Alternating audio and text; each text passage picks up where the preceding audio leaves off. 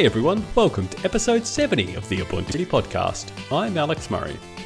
So this week there's a break from me having a chat with Joe again. Joe's had a chat with one of our other team members, Emmy Torino, and they've had a great chat about, I guess, just what it's like to start out in the Ubuntu security team. So that will come up a bit later.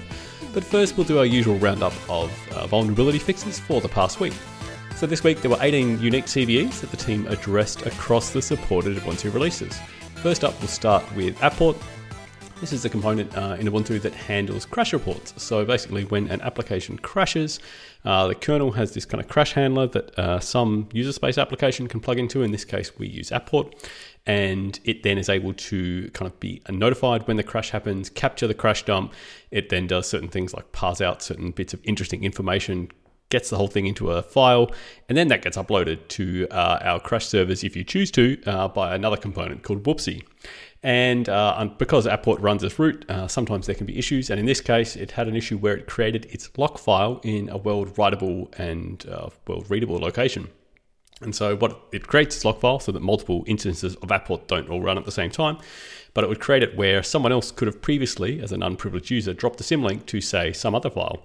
And so then AppPort would go and create this lock file in place of the symlink. The symlink would get followed, and this file that the unprivileged user had created would then get created as root owned, but then with world writable permissions. And so then, say a standard user could dump whatever they want into that file, which is then a symlink to wherever they wanted. So perhaps you could drop in a new cron file to do certain things.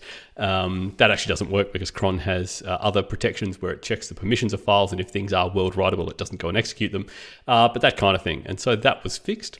There was also an issue where AppPort would drop privileges when it creates crash reports. So it would then go and, say if a standard user has an application crash, it would then go and set the crash report to be owned by that user.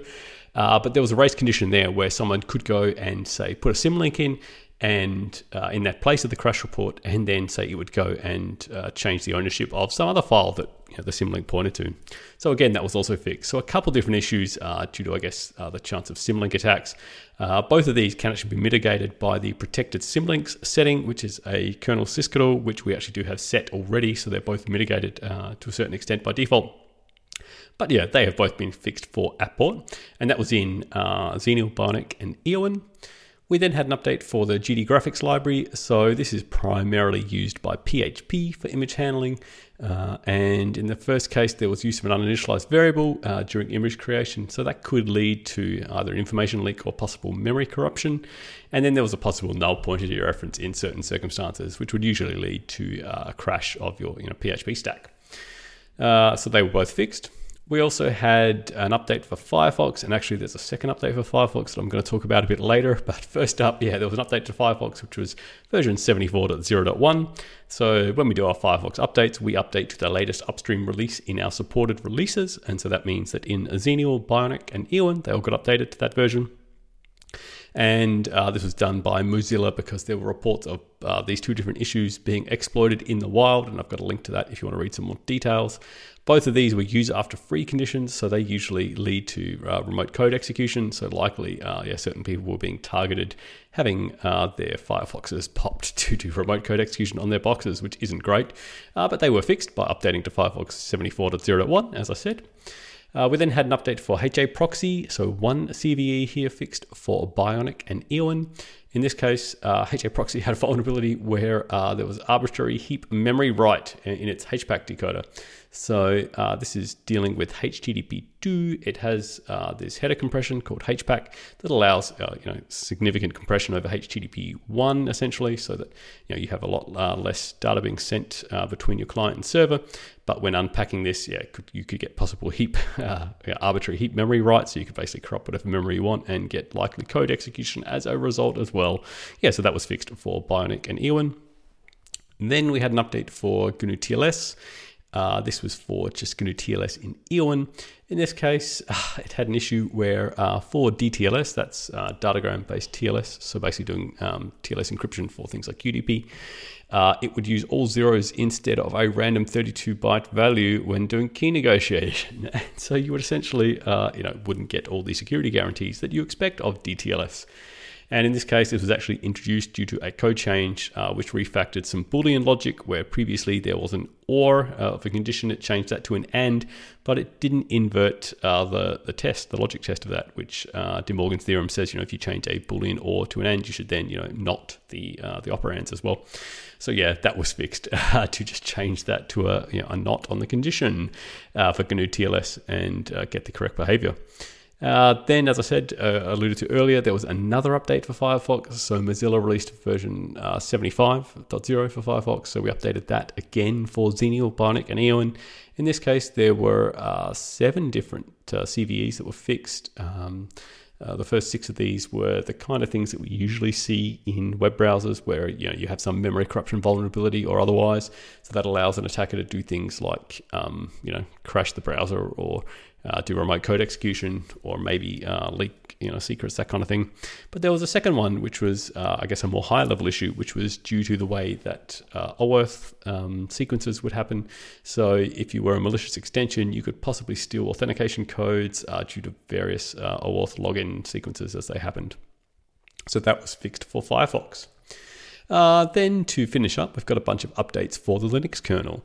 So first up, we updated the kernel in Bionic. That's Ubuntu 18.04 long-term support. This is the 4.15 based kernel, which is also used as the hardware enablement kernel for Ubuntu 16.04 long-term support, which is Xenial. In this case, there were 3 different CVEs. All of these were denial of service issues. The first one, there was a use after free in the virtual file system layer. That would likely lead to a crash, so denial of service, but a possible information leak. Then for PowerPC, there was an issue with KVM guest and host state being able to be corrupted, so the guest could corrupt the host state. So again, you would likely get a crash as a result of that. And finally, there was a soft lockup that could occur due to handling of a malicious ext4 file system image. Because it wouldn't properly validate the journal size. So if you were mounting untrusted ext4 images, that could possibly happen. But they were fixed, as I say, for the 4.15 kernel in Bionic. Then we had an update for the 5.3 based kernel in Eoan, which is also used as the hardware enablement kernel for Bionic, if you're choosing to use that. And at the same time, the kernel team updated the 5.0 based kernel, which is again used on Bionic, but in our cloud instances. So if you are running Ubuntu on AWS or GKE or something like that, you're likely running this kernel. In this case, that included both the virtual file system use after free that I talked about before, but also a memory leak in the IPMI handler. So that's kind of handling data from the BIOS and UEFI, that kind of thing. And so a possible denial of service that could be caused by a local user, leading to memory exhaustion. Then we had an update for the kernel in Xenial. This is a 4.4 based kernel. So that's the standard kernel used in Ubuntu 16.04 long-term support, but then is also used for the hardware enablement kernel if you are running Ubuntu 14.04 extended security maintenance. So this was just a single CVE that was fixed there, which was again that virtual file system use after free that would likely lead to denial of service. And finally, we updated the 4.15 based kernel that is used in Bionic for things like our Raspberry Pi images or Snapdragon images. So if you're running either of those boards, or it's also used for various cloud images as well. Then we have that enabled for Xenial for hardware enablement and also Trusty Extended Security Maintenance as well.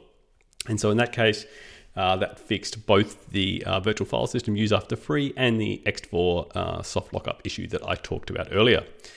And that's it for security updates for this week. So next up, I had a break from having a chat with Joe again this week. Instead, Joe had a talk with one of our more recent hires, Emmy Torino. She's been with the team for about a year now.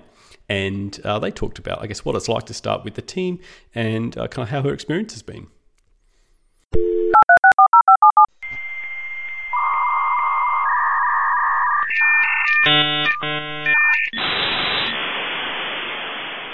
Hey everybody, thanks for listening to the Ubuntu Security Podcast this week. We've got a special guest, Emmy Torino from the Ubuntu Security team. Say hey, Emmy. Hey, hello everybody. How are you doing, Joe?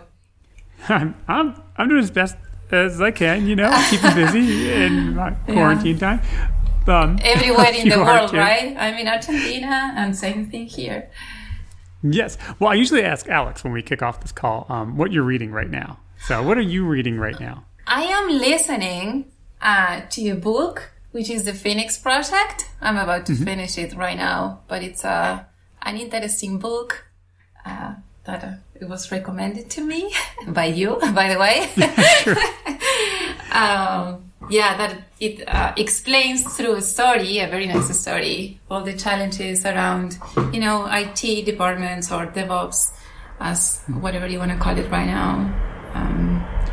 It's amazing. Yeah, I really think it's a great way to change your mindset from traditional IT and traditional sort of static security practices to the more dynamic and agile practices of a modern sort of CI/CD or DevOps group.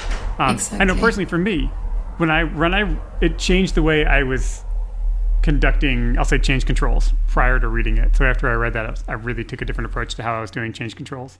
Plus, it's just an interesting book. And I actually read the follow-up, The Unicorn Project, which is pretty similar, but more software engineering focused than sort of IT focused. So if you finish that or are still feeling hungry to read more, you can go for that. I also did it as an audiobook because it'd be easier than reading it. Yes, I will. Yeah, it's funny because you sometimes listen to things that you say, of course, that should be there, but somehow they are not. So it makes you think a lot about what you're doing and go back to apply better practices on what you consider that you're already doing good, right? So yes, and I like to think of myself as an engineer, although I'm a director now. But so I continually make myself read books on engineering management, and a lot of times, of course I know that, but it takes reading something to remind you about that, and it's sort of the process of continual learning. But not only learning, I guess, continually bringing things up to the forefront of your mind. But okay, with that, today I'd like to talk to you to find out sort of how you got into security, because we've been getting a lot of questions in our Ubuntu Security Twitter from people saying, hey, how did you get in? And I think 6 months ago, Alex and I talked about how we got into it. But I thought since you're one of our, not only are you a more recent hire to the team, you've been here about almost a year now, you're also one of our leaders, and dare I say, one of our emerging leaders. You are a tech lead for a project right now. You came in with a different I'll say background and mindset than many of our people, and you helped sort of modernize some of our practices and improve our documentation, and you even onboarded people that started after you. So with that, why don't you tell us how did you get into security? Well, that's a very interesting story. So everything starts in 2007 when I was about to finish my undergrad in software engineering here in Argentina. So I decided to look for an internship opportunity. And by that time, I knew that not long before, Intel, had arrived here to Argentina, to Cordoba, which is the city I live, as the first and only software design center in Latin America. So that kind of sounds like cool to very as a cool. starting point, right? So I remember that I just checked their careers website and I found they were offering internship programs. I mean, to be honest, I didn't know the details about what they were doing, but I just applied and I got it. So can you imagine what the internship project was about? I'm just going to assume it was security, but that's actually something I want to point out, that you saw it, you were interested, and you just applied. So I have a lot of people asking, well, I look at these roles and it says you need 10 years of experience, etc. And I try to encourage people, just apply, because all you need is the right person to be interested in your resume, and you can get your foot in the door. But anyhow, continue. And the title on the careers website didn't mention security at all, right? Was this combination of, okay, you are finishing your undergrad, Intel has come to Argentina, there are many opportunities for becoming a great leader on the software industry, with people with excellence on the area. So, when I joined the project, I still remember the name. It was called Security in the Web 2.0. I was assigned to software pathfinding and innovation team. And well, the main idea was to do research about all these like new web applications area. Remember, it was back in 2007, right? So I remember I came familiar with concepts like the OWASP project, you know, the Open Web Application, the Top 10, cross-site scripting, and how those, let's say, concepts, you could find a software solution that can help prevent them, right? So the project finished, I got hired, I got my undergrad degree, whatever. But then I started working as a full-time software engineering. And I felt like whatever the project I was working on or whatever the technology I was working on, security should be there as well, right? So at some point, I tried to combine the areas, software engineering with technology. And I think that's still happened today, right? When people listen to the podcast and whatever Alex mentioned about packages we have been fixing and CVEs, like, can you just imagine the different software engineering complexity problems that we face, right? Packages are written in different programming language like Go, Java, C, Python. Like, we don't only need to understand the CVE, we need to understand the package, how the package is built, what's the purpose for the package, because we don't only need to, let's say, fix the vulnerability, but we want to make sure that the package keeps working as it should, right? Yeah. So, and that's interesting because so we have all these different we've got all these different languages, all these different packages. And if you look, we're actually update about 3 packages a day. So we're looking at things that are varying. I mean, they're just so the variety of what we're fixing is just all over the place. And then if you also think with our LTSs, you know, our long-term support releases, we backport fixes from the newest version to the one that is in that LTS.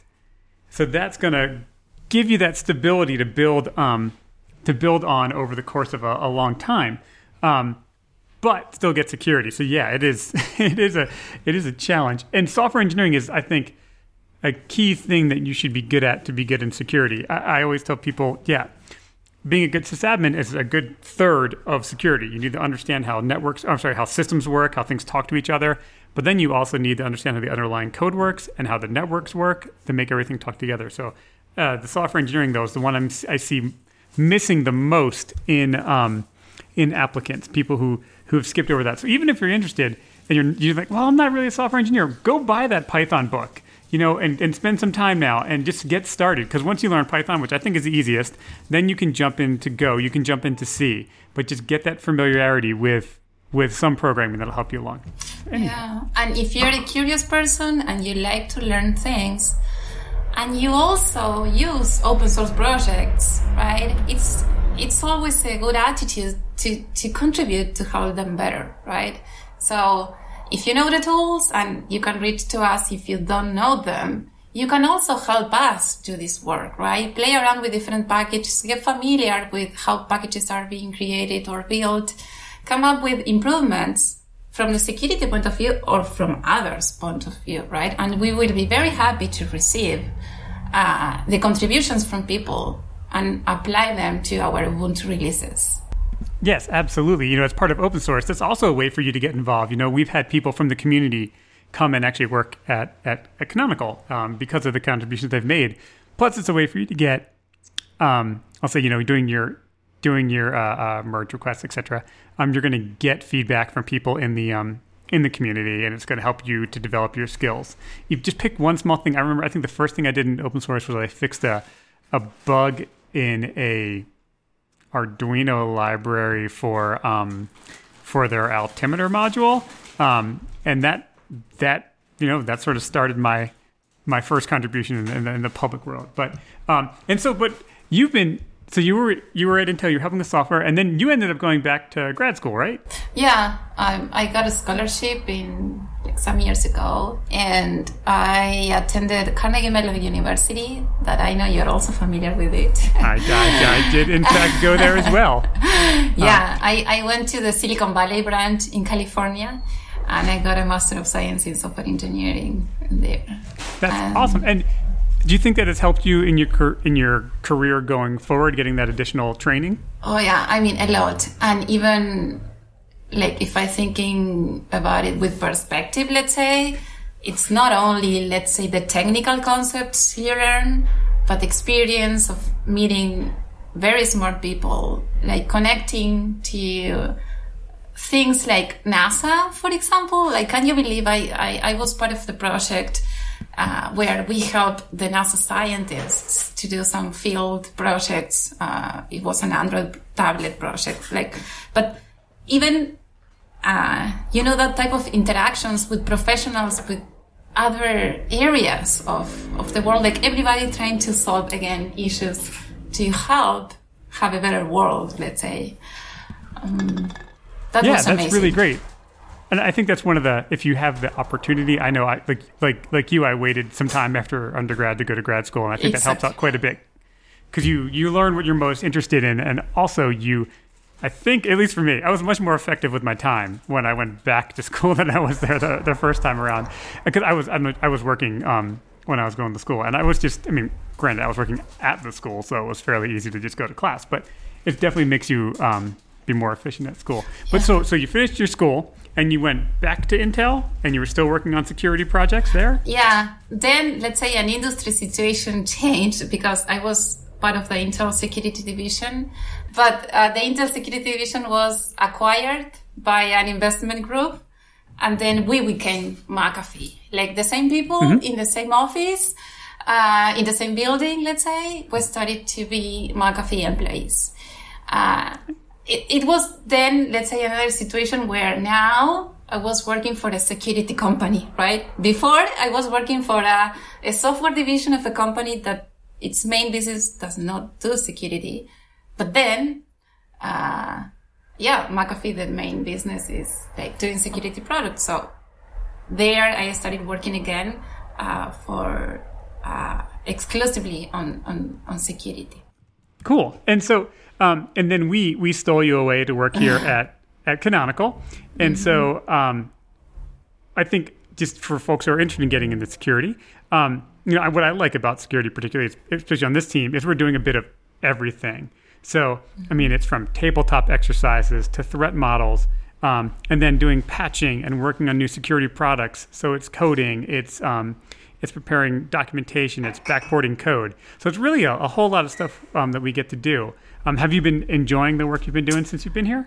A lot. And I feel that I am learning a lot. And I just can't imagine all the things that I will be learning here in Canonical. Also from the smart people we have in the team, right? That's one of the things that I also enjoy a lot. Like being close by, even though we are remote employees, you can get a lot from the smart people that works with you through the technology that help us do that. Yeah, and I would say what I really enjoy about this team is that everybody here is smart, as you said, but they're also very humble, and they're willing to help you. Yes. Nobody's holding on to a project to show, oh, I know this, it's mine. They're free with their information. They want you to know more, get better, and contribute back. And that's really great. And we do have a few positions open on the team right now for an AppArmor developer. So if you're working in AppArmor, go check that out on canonical.com/careers. And we also have a certifications engineer. So that's someone who's going to help us, changing something like OpenSSH to be FIPS compliant. So you're going to have to be a C coder, as well as knowing some Python and some Bash and things like that. So we've got those roles. We have some others that will get out later in the year. That's cool. Where can people check out for more information? It's the Canonical's career website? Yep. It's canonical.com/careers. I believe it's also careers.canonical.com. And you can also, I think we've got some up on LinkedIn, and we work remotely, etc. So yes, Emmy, thank you so much for letting us chat with you and sharing how you got into security. And everybody will be back next week. Yeah. Thank you. Bye-bye. And thanks again, Joe and Emmy, for that. All right, one other thing I wanted to mention quickly was that, as Joe had mentioned in our security section on discourse.ubuntu.com, we will soon be discontinuing the uncompressed OVAL files that we release. So as part of what we do, we release OVAL data, and that describes essentially what vulnerabilities exist on particular systems. So you can then use tools like OpenSCAP, as Joe and I have mentioned in the past, and things like the CVE scan snap to determine for a given system what vulnerabilities have or perhaps haven't been patched. And there we have both that as it's XML, and so that is quite large given all the various vulnerabilities there could be. And so we also compress that as bzip2. But the uncompressed form of that, given that it's so large and I guess so hard to work with, will be going away on the 1st of May, and then we will only be supplying the bzip2 version of that. So if you are using that, I urge you to switch to using the bzip2 compressed form of that going forward. And that's it for this week's episode. As usual, if you want to get in contact with the team, you can reach us about anything security related at security.ubuntu.com. Or if you want to chat with us, you can find us all hanging out on the Ubuntu Harden channel on irc.freenode.net. We also, as I said, have our security section on discourse.ubuntu.com.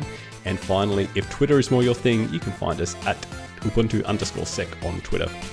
All right, so thanks everyone for listening again for another week. It's been great doing this all again. If you are celebrating Easter, I wish you a happy Easter break. If not, I just wish you a safe time anyway and happy times. And until next week, stay safe. And we'll do this all again soon. Until then, though, keep calm because we've got your back. And I'll speak to you soon. Bye.